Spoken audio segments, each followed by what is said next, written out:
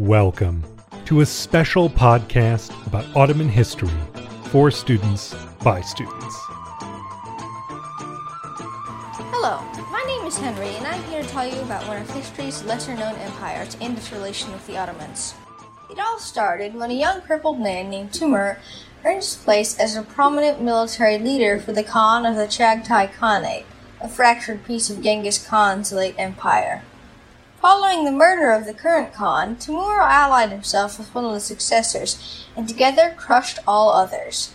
Timur was awarded land for his services, and inherited his father's chiefdom of the Burlas. With these two holdings, bit by bit, he began to take control of the Chagatai Khanate. One of his first large actions was to assassinate his brother. He now had a puppet ruler in place, but still desired more. Through a combination of myths and claims, he claimed both lineage to Genghis Khan and the Quraysh tribe.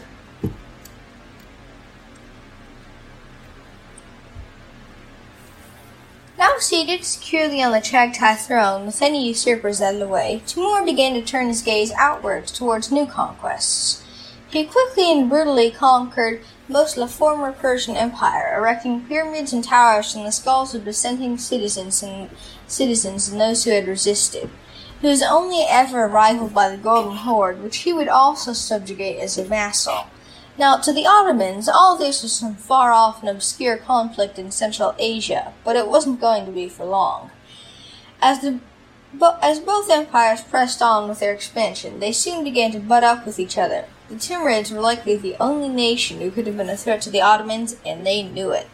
So when the Ottomans conquered a Beylik, which was supported by Timur, turbulent times ensued.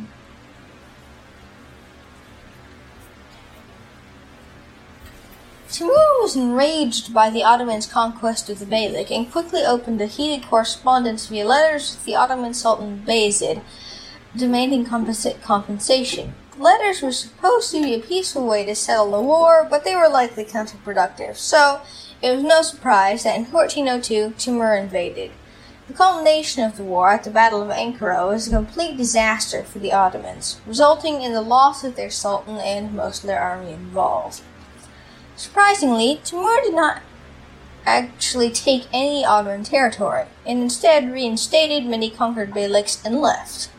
He had also sailed the seas with the destructive Ottoman interregnum by proclaiming one of Bayezid's sons, Mehmed, the next sultan. He knew that the other brothers would inevitably start squabbling for the throne after completely ignoring his proclamation.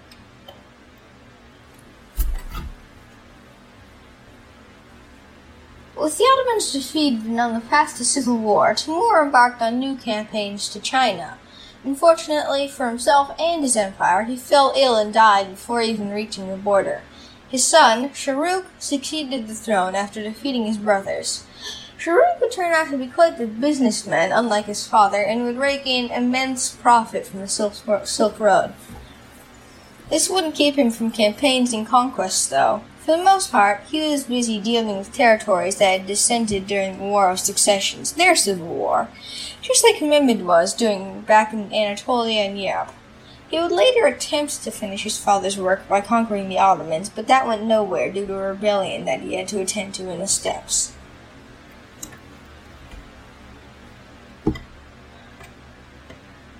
Shahrukh would be the last of the Timurids to see a full and unified Timurid empire, because after his death, the empire went into a period of steep decline. The only memory that would be left of it would be the Mughal Empire in India, which was founded by one of the last Timurid leaders.